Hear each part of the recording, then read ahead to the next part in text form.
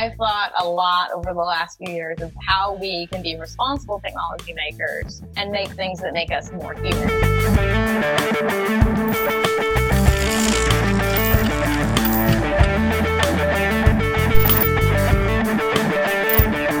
And I believe that we absolutely can transcend where we are in our current humanity as long as we're building things that have that intent. Then the question becomes, how can you tell whether you're building something that's helping or hurting?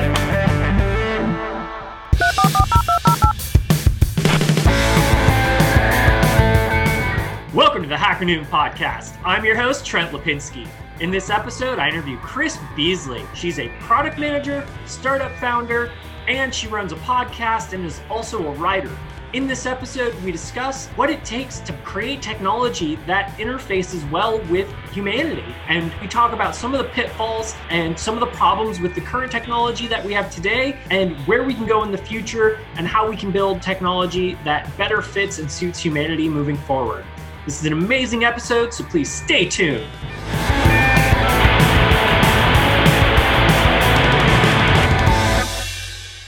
Greetings, hacker.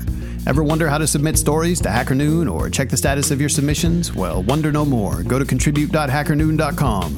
Whether you're a new writer, longtime contributor, or looking for the right place to spotlight your brand, get started with contribute.hackernoon.com. With your help, we are building Hacker Noon 2.0 to be the best place for tech professionals to publish, and it starts with a new submission flow. Head over to contribute.hackernoon.com today to claim your spot. You are Hacker Noon.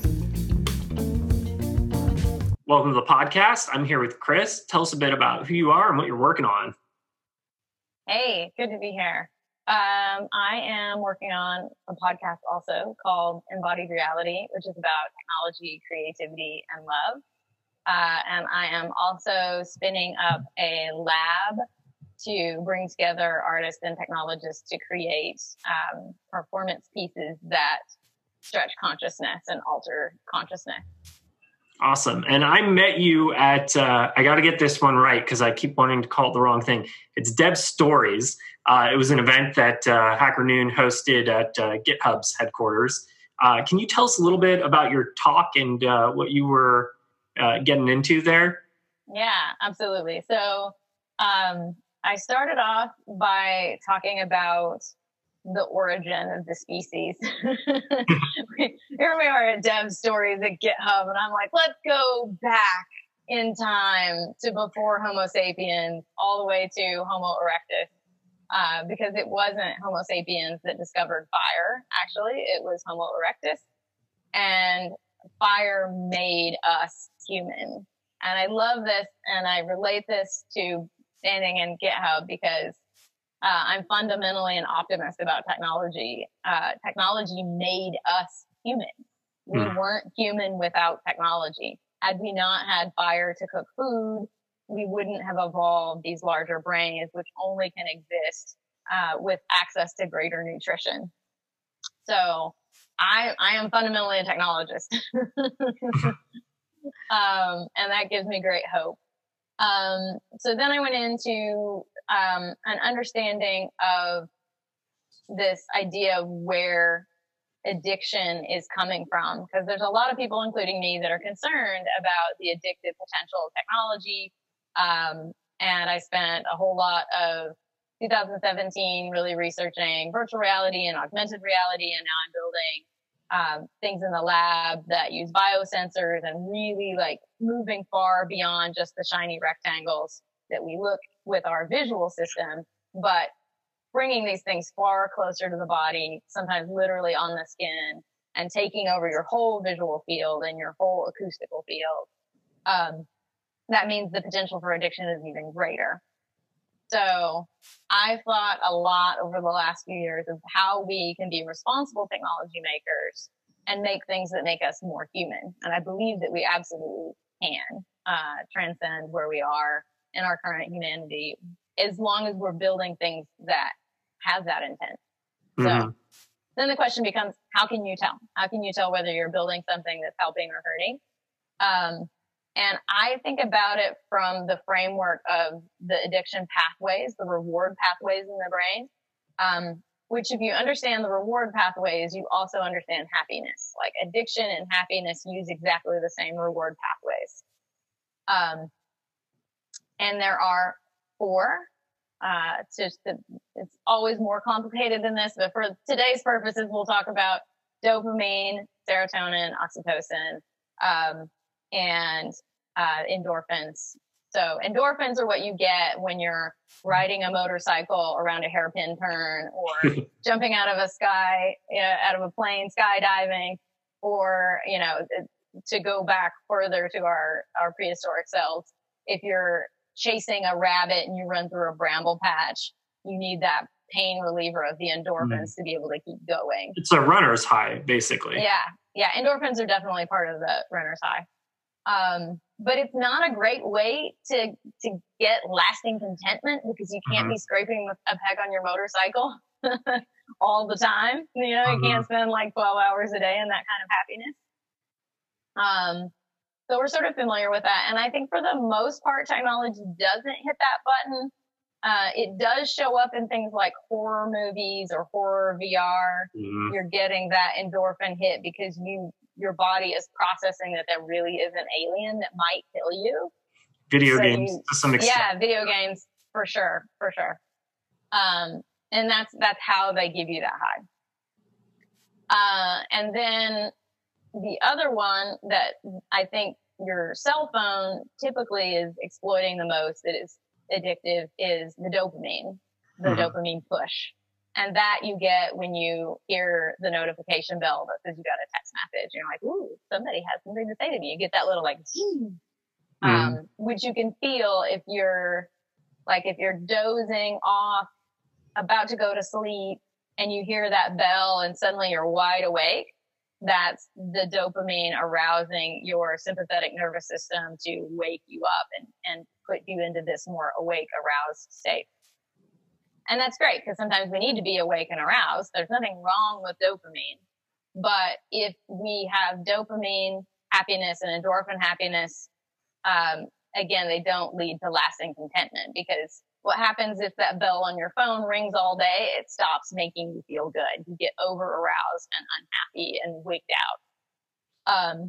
So then what's left, right? So if we look at the B.F. Skinner experiments, the sort of famous lever that the rats hit to release the morphine, which releases dopamine, that's to me where I am trying not to go with technology that I'm building. But the story usually stops there. We usually hear about the rat experiments and the lever and the Skinner box. And this is the cautionary tale of what not to do. But actually, there was a series of follow-up experiments by a different researcher, whose name I can't remember at the moment. We maybe can put it in the show notes. No worries. Where they built the rat park. They took a look at the Skinner boxes in the cages, and they said, this is really weird. Rats don't live in little metal cages individually with a little, a lever and a water bottle filled with morphine. Rats are social creatures, much like ourselves. And so they wanted to know what would happen if rats were given the choice between hanging out with their buddies, or running on the wheel, or exploring the empty tin can. They gave them a sensory rich environment with their homies. And then they gave them the same bottle of sugar water and morphine. And the rats who were not kept in isolation, who lived in the rat park, used up to 18 times less morphine. So what that says is what's happening in this greater ecosystem? Do people just have a life of isolation? Is our greater environment, not just what's on the screen itself, but what's happening in the whole bigger ecosystem of our culture and our communities.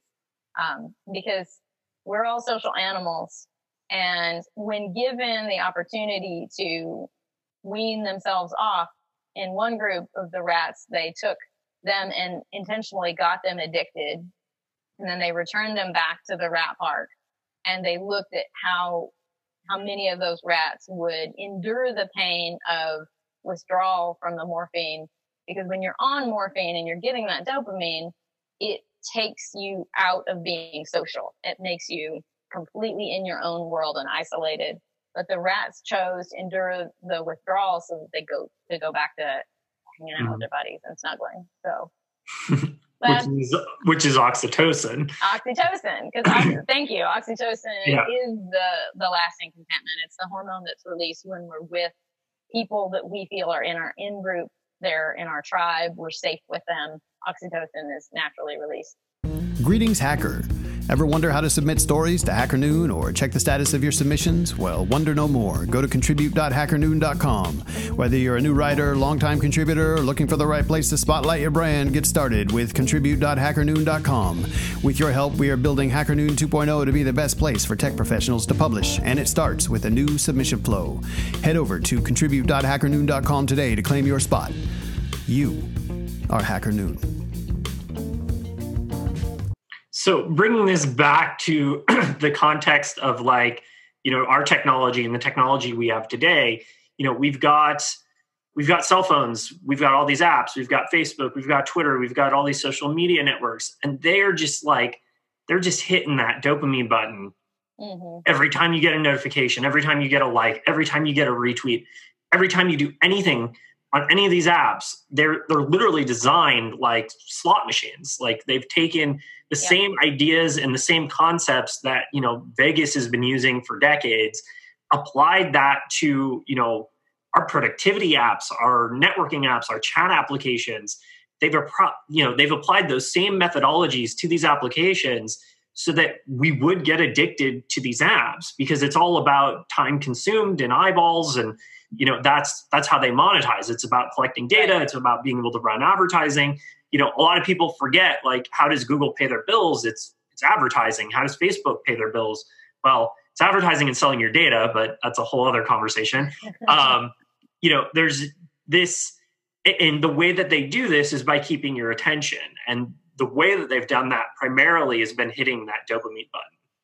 Yeah, absolutely. And I think it's funny because this pattern has become so pervasive that I've even seen wellness apps use these patterns, and the wellness apps are not using an advertising model. They don't have, like, they're subscription based, or they are, your employer or your insurance company is providing this to you, and they paid a flat rate for this white labeled Kaiser Permanente. I don't think Kaiser Permanente has one, but they just happen to be my health insurer. And let's pretend that KP gave me a KP app that's helping me break bad habits and get more sleep. I'm deliberately not saying the name of the one that I'm picking on, but they're using the same patterns because that's what everybody has learned to do. That's what product managers have learned to do. That's what UX and UI designers have learned to do. That, like, it's so pervasively infected our ethos of how we think it's good to build something. But I will say that apps. Yeah, everything. There is a class of apps that absolutely doesn't do this, that are super popular and you have on your phone. Like nobody's like, oh God, I can't stop looking at the little cars on Lyft. You use it, you get the value from the service, you pay for it, you're done. Yeah. So I think it's important to divide, because we have even me, I think, speaking these generalities about this, and there's definitely a class of apps that falls into this addictive pattern, and there's another class of apps like banking, transit, Delta. Most of my travel and banking stuff have great patterns because I already have an intrinsic need to use those things, and they don't give a shit. They just need me to check in with my boarding pass. I've seen it in banking apps, actually. Have you? Yeah, little like the UI UX, they'll do little things when you send money to someone, or when you receive money, it'll like give you a little notification. I have seen the banking system starting to tap into this. They're realizing the value. I think it's like, I just turn off all the I don't have any badges pop down from the top, like no peeking, no window shade. Nothing is on my lock screen except for the calendar. Nothing makes noise except for the calendar and phone calls, actually. Yep. I have all other sounds off for everything unless I have a specific need, like I know this person is going to text at this time, and so I'll turn on text message notifications temporarily. But I've gone super, super hardcore about no notifications anywhere. And it turns out it's fine. I have badges on for messaging, and I get all my messages. Like, nobody's ever wigged out because it took me, an extra half an hour to see their message. I actually do the same thing. I disable all my notifications. I just keep my phone on the vibrate mode. I almost never take it off that, because sound is one of the most, for me at least, sound is one of the most kind of annoying. And it really does. If I hear that bell or I hear a notification sound, it's just, I'm immediately snapped out of whatever I'm doing. And I don't want that to happen. So, for example, every time I do a podcast episode, I have to go quit anywhere between 5 and 10 applications that make noise, have notifications.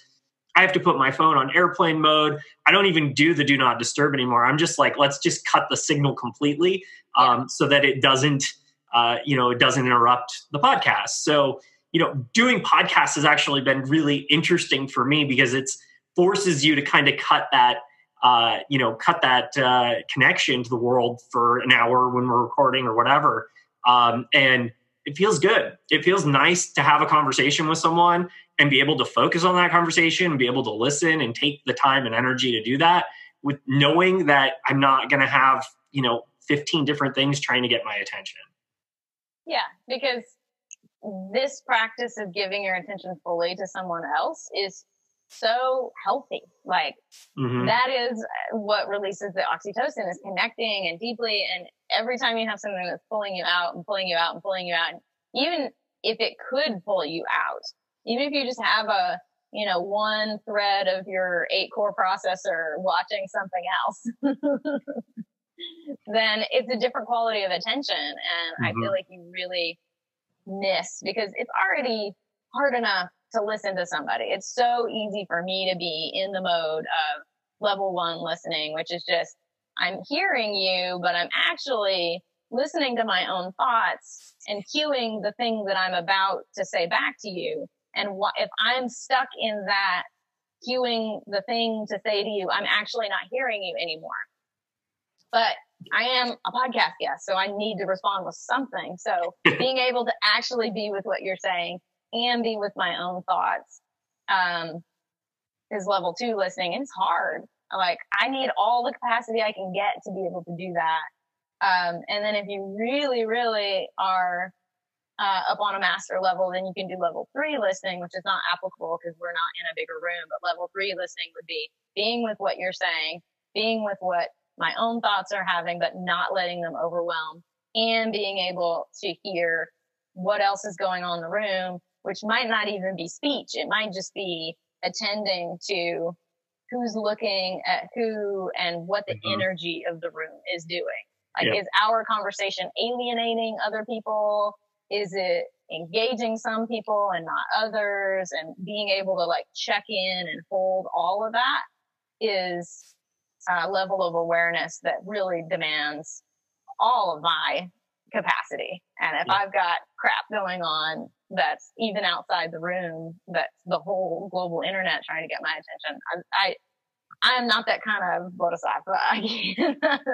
I'm not that good, so I have to conserve my awareness. Well, and you brought up a good point is, body language is really important. Visual cues from other people. And I feel like we've lost a lot of that ability to understand and interpret and even communicate effective body language for particular situations. For example, someone might be in a meeting and might be doing something that, sends the clue, a clue to the rest of the room that, they're anxious or they're nervous when maybe they're not.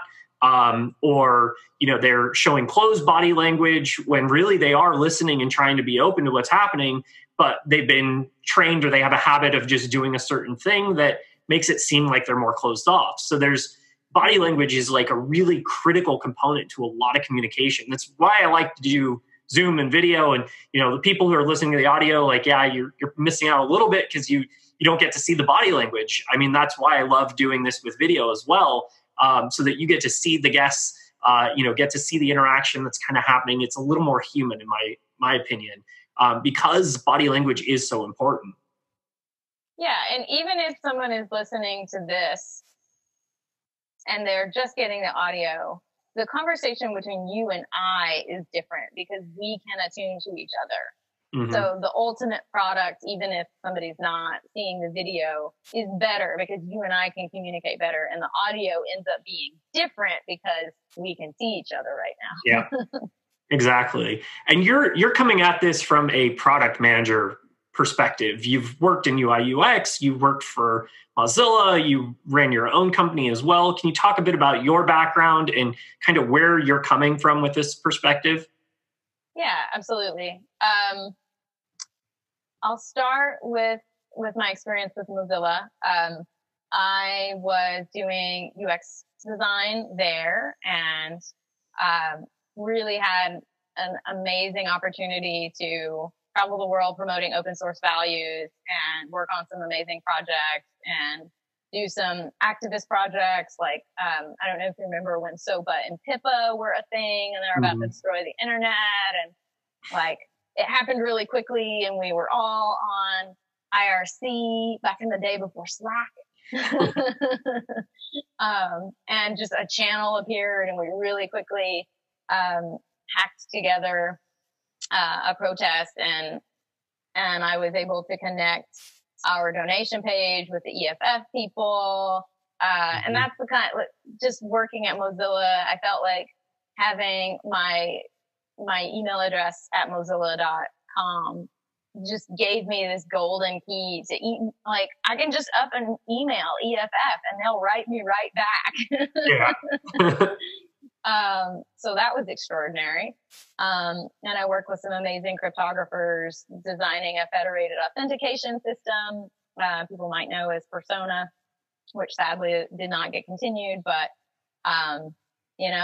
just got to be in the depths of the reality of trying to make things at such a big scale and influence, internet protocols on something as critical and core as identity was an amazing challenge. And then you've been a CEO as well. Yeah, I left Mozilla and decided that the most interesting thing that I could do next would be, it was very much shaped out of 3 months that I spent in Cambodia, taking a leave of absence from Mozilla.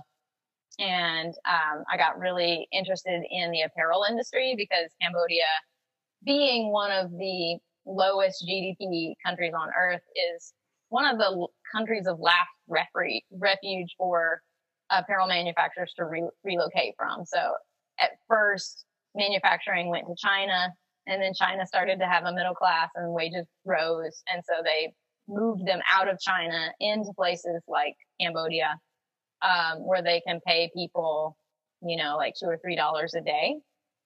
And so I just got really interested in the realities of apparel manufacturing and was inspired to start a sustainable apparel brand based on sizing, using machine learning to craft a much more effective sizing system that used laser cutters, and every pair of jeans that we made was custom fit to the client.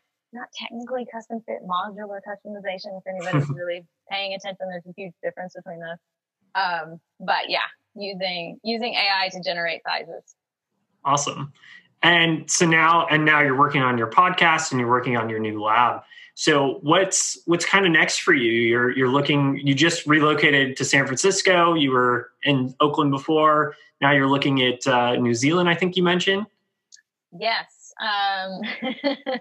There's an extraordinary fellowship called the Edmund Hillary Fellowship that my partner just got inducted into, that I accompanied him. And it's an amazing opportunity for technologists and investors to be able to come to New Zealand. It's the world's first global impact visa that's designed for not just improving the economy and the environment of New Zealand, but really using New Zealand as a base for worldwide change, which is amazing. I'm just super impressed by their government and their efficiency and they have functional institutions. Every country has their problems, but I'm pretty blown away by the culture and the real feeling of citizenship, and like you show up and you're a member of their society in a way that I haven't experienced in the US. Yeah. Well, I think part of the issue with the US is, because of all the things that we are talking about, conditioning with these social media apps, hitting that dopamine button, everyone constantly being distracted by their phones. It's eliminated a sense of community, and because of that, also a sense of responsibility. Right. So, unfortunately, so I grew up in the Bay Area, and I was just on another podcast talking about this recently. Like, you can't even talk to the person sitting next to you on the bus anymore. And when I was a kid growing up in San Francisco in the Bay Area, when you were in a situation like you were standing in line at the bank or the grocery store or whatever, you would just talk to the person next to you to, kill the 5 minutes you're in line or whatever. That's how you got through those moments. That's how we used to behave as a species. It's like, hey, I'm going to be here for 10 minutes. I may as well talk to the person next to me because they're bored too. Neither of us has anything to do for the next 10 minutes. So, whether you're on a bus, standing in line, whatever, that's how we used to interact. Is we used to talk to our neighbors. We used to talk to the people sitting next to us. You used to talk to your classmates. Now we're all stuck in echo chambers. Now we're all stuck in bubbles. Now everybody keeps their own little mini social network. They keep it in their pocket, in their phone, and then that's it. They don't create that space or that time for others. I feel like that's a major factor in why we've kind of lost that sense of community and civility in the US. Do you have any thoughts on that? Yeah, I do. I think there's a continuum that starts on one end with numbness. And the pair to numbness is addiction. The way that you can stay numb to your emotions is by addicting yourself to something. They're coping mechanisms, and coping mechanisms are great. They are absolutely needed. But that's where a lot of us are. That's certainly where I have been, and I'm not as much in that space as I used to be. But we can maintain this ability to not feel negative feelings if we are playing a game, if we are on Facebook, if we are, you sort of check out, you check your brain out into Twitter, Facebook, or whatever. We all know what those are, and we check them out into alcohol, and we check our brain out into cannabis. And again, there's no judgment. I have no judgment or shame whatsoever about these things. But that's just where we are as a society. We are all addicted to a whole bunch of stuff, to eating, to hiding and sleeping 11 hours. There's a laundry list as long as my arm, and we all have our favorite ones. But if you start the continuum in addiction and numbness, the next thing that happens as you rise up out of that is the first emotion you might start to feel, if you start to feel again, is not a pleasant one. It's probably shame. That's the first thing. And so that's what keeps us going back into our addiction, is emotions. No, shame. I don't want to feel that. Let me check my brain back into Facebook. But shame is only a step along the continuum to really waking up and participating and taking action in society. So it's addiction, then you rise up into shame, then you rise up into guilt, then you rise up finally into taking action. But that's a painful journey. And the difference between shame and guilt is shame says, I am bad. This is according to Brene Brown, who's my freaking hero. Guilt says, I did something bad. And there's a huge difference between those things. Shame is the fear of disconnection from our society. It's I am a horrible person, not worthy of love, or, I am a lazy piece of shit that's not enough. We all have some version of these horrible demon voices in our head that tell us that we're bad, that we're not enough, not fast enough, not productive enough, not rich enough, not handsome enough, not pretty enough, not thin enough, not whatever enough. That's the voices of shame. But if you can get past that to guilt is actually helpful. So instead of saying, I am a bad friend for not calling John on his birthday, you can say, I didn't call John and that was kind of shitty. Like, it's not a subtle difference. It might seem subtle, but I'm a piece of shit because I forgot my friend's birthday is really different than, wow, it was really shitty that I forgot his birthday and didn't send him a message. Mm-hmm. So as you can like graduate to those higher and higher perspectives, then finally, if you can come from the place of being so addicted that you didn't notice it was your friend's birthday, to then realizing that you forgot and thinking you're a piece of shit and still being paralyzed because you think you're a piece of shit and you're not worthy of having a friend, to shit, I forgot his birthday. Then you can move finally to the fourth, which is to take action, which is to say, hey, I totally forgot your birthday. I am so sorry. But that's how I sort of look at the continuum between numbness and addiction to making it through to a place where you can actually take a useful action to reconnect and, be the person that you're trying to be in the world. Are there any other things that people can do to kind of break the addiction and, be more present and aware? Yeah, I would say the most critical thing is that like there's a loop between addiction and shame that keeps you stuck in it. Mm-hmm. And it is, it's so funny because shame is all about the fear of disconnection, but shame itself is what keeps you disconnected. Thinking I'm a shitty friend, I'm a terrible person is what keeps you from actually being able to reach out and say, hey, that was crap. I'm so sorry.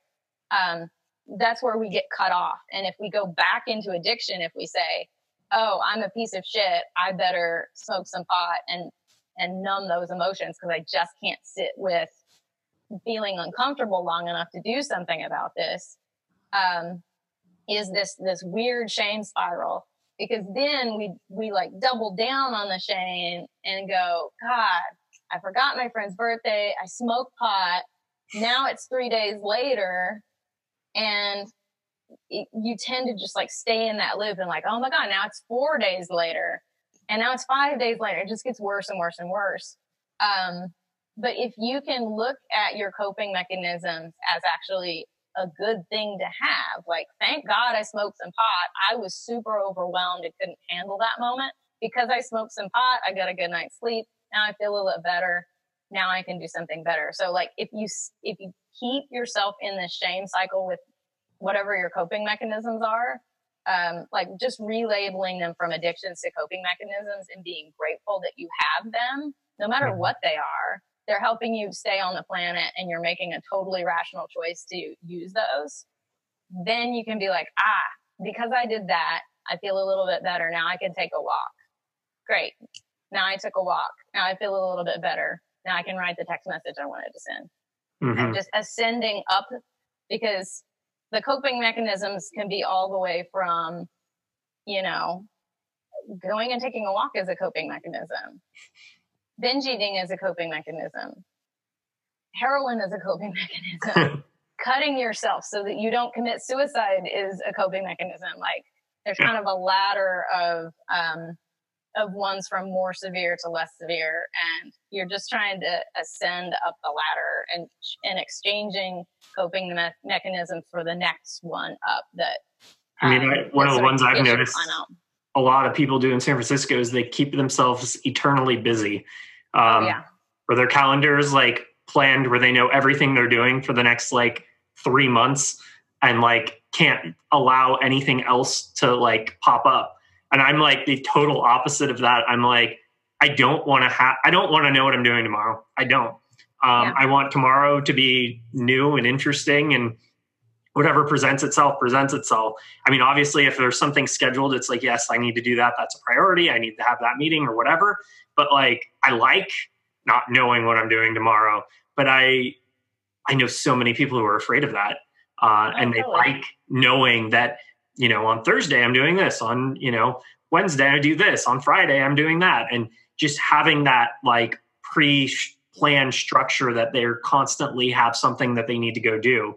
That's its own, I've noticed that absolutely often its own form of addiction. Oh, absolutely. And that's, that's probably pretty high on the ladder. That's better than like feeling like your life is out of control and,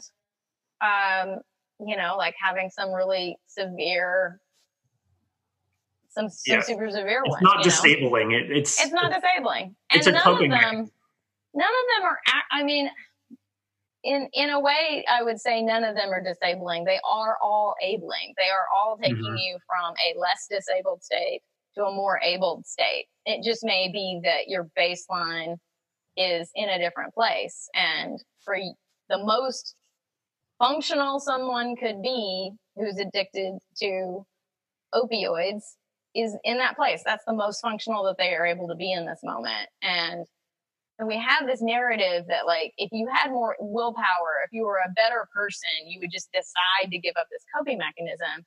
But actually that's not what happens. Like you have to heal the underlying issue and then you can move forward and then you can you'll naturally have that coping mechanism fall away.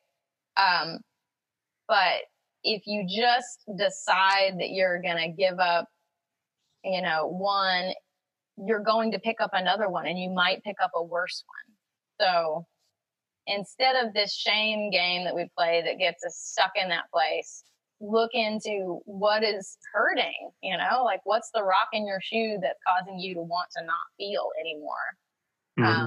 And that's, that's real deep work, but that's what it means to grow up and be an adult and be a functional member of society. And that's fine. Lifelong process. And we've talked a lot about kind of the micro of how this works in this episode so far, but I really want to talk also about the kind of macro picture of, how a lot of this technology and a lot of the decisions that have been made that have been put into these apps and these companies, how that's impacted our economy, how that's impacted our society. We were talking a little bit before we were recording about, potential impacts that, technology and some of these things are going to have on our economy soon. Can you talk a little bit on that and what you think is potentially coming?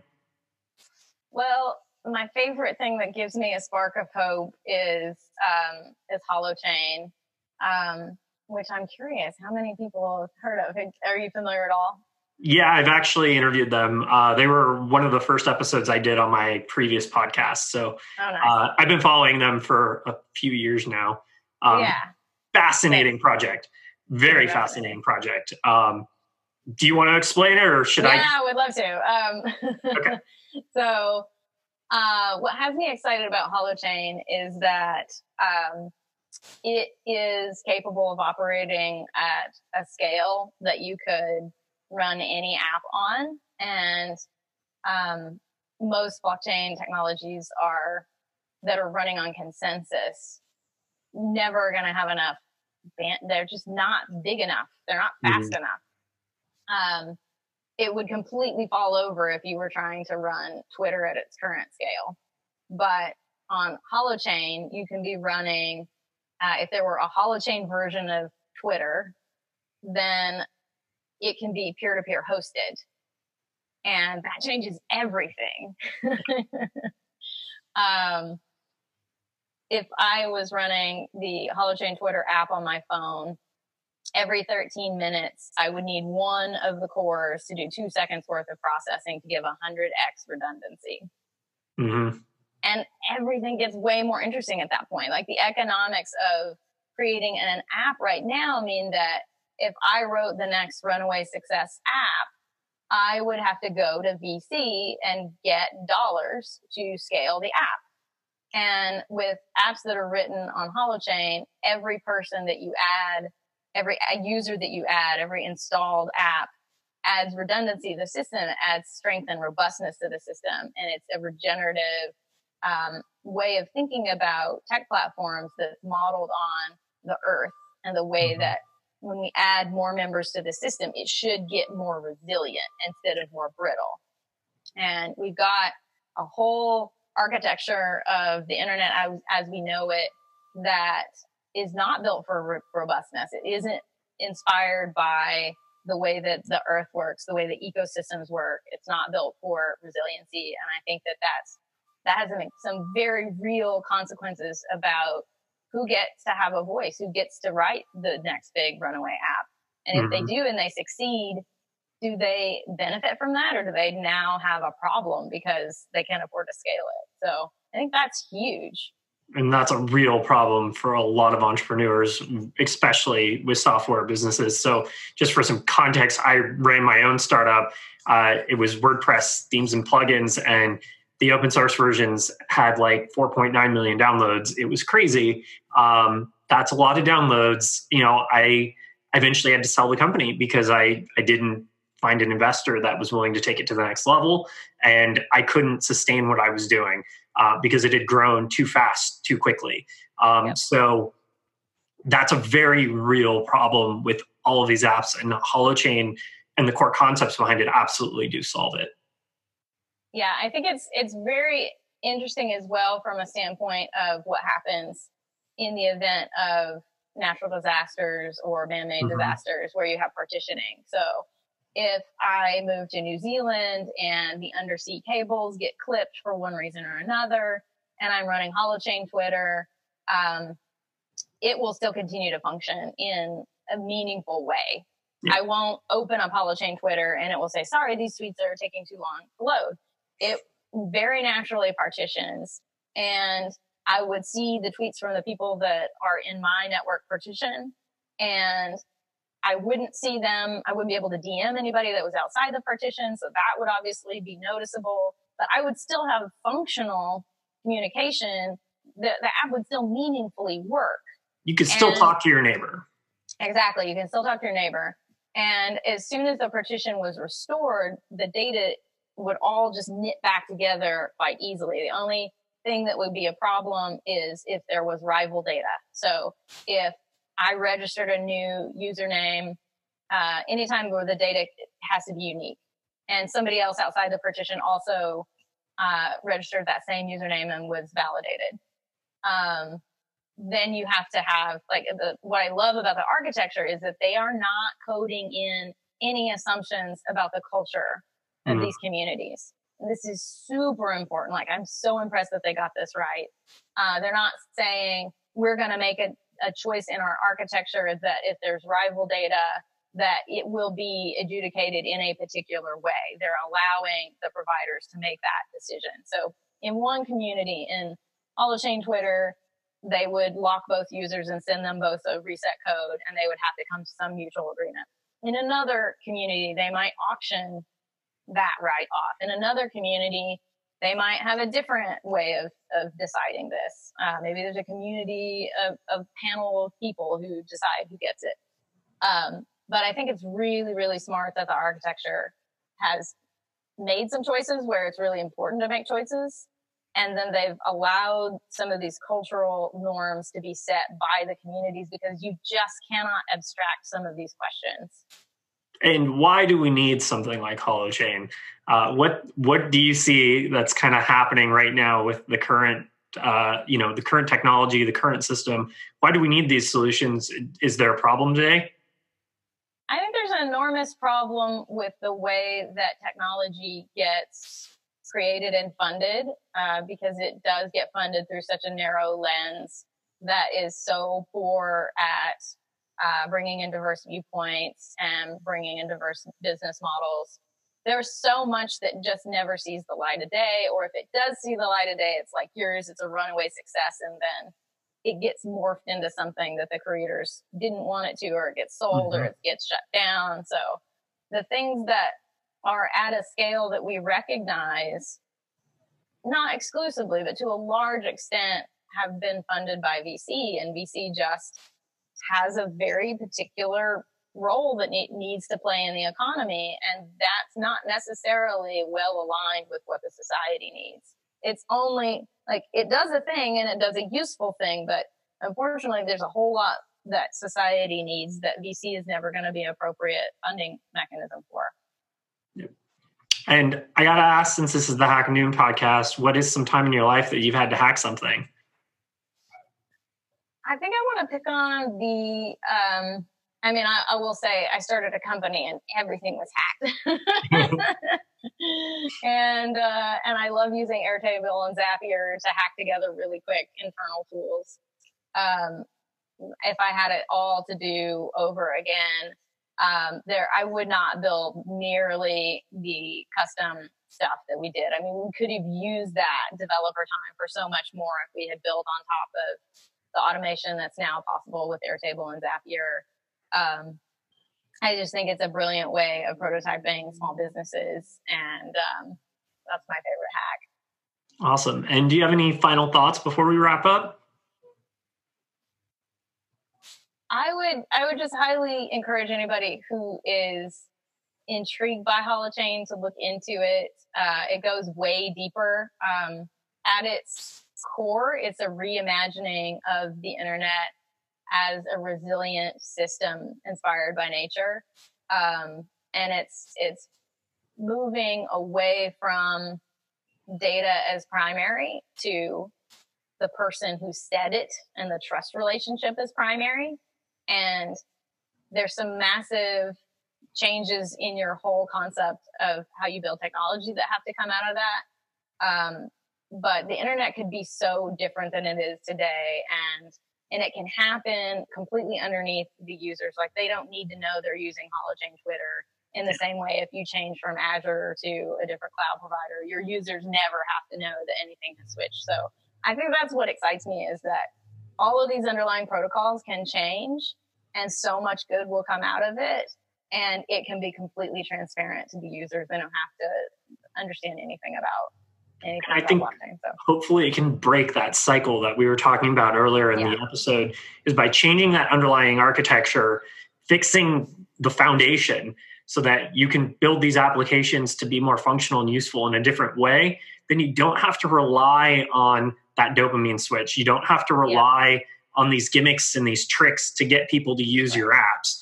And the incentive to use those apps and what those apps do and how they function is completely changed, because the economic model's changed behind it, because now you're trying to build a more resilient system rather than steal people's data and sell it for money. Absolutely. Go find a hackathon near you.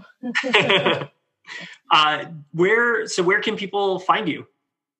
So everything related to me is at chrisbeasley.com. And if you're specifically interested in the lab, that's at hackreality.co. And all the podcasts and my essays and a whole bunch of goodness is on there. Cool. Well, it's been a pleasure having you on the show. Thanks for coming on. Thanks, Trent.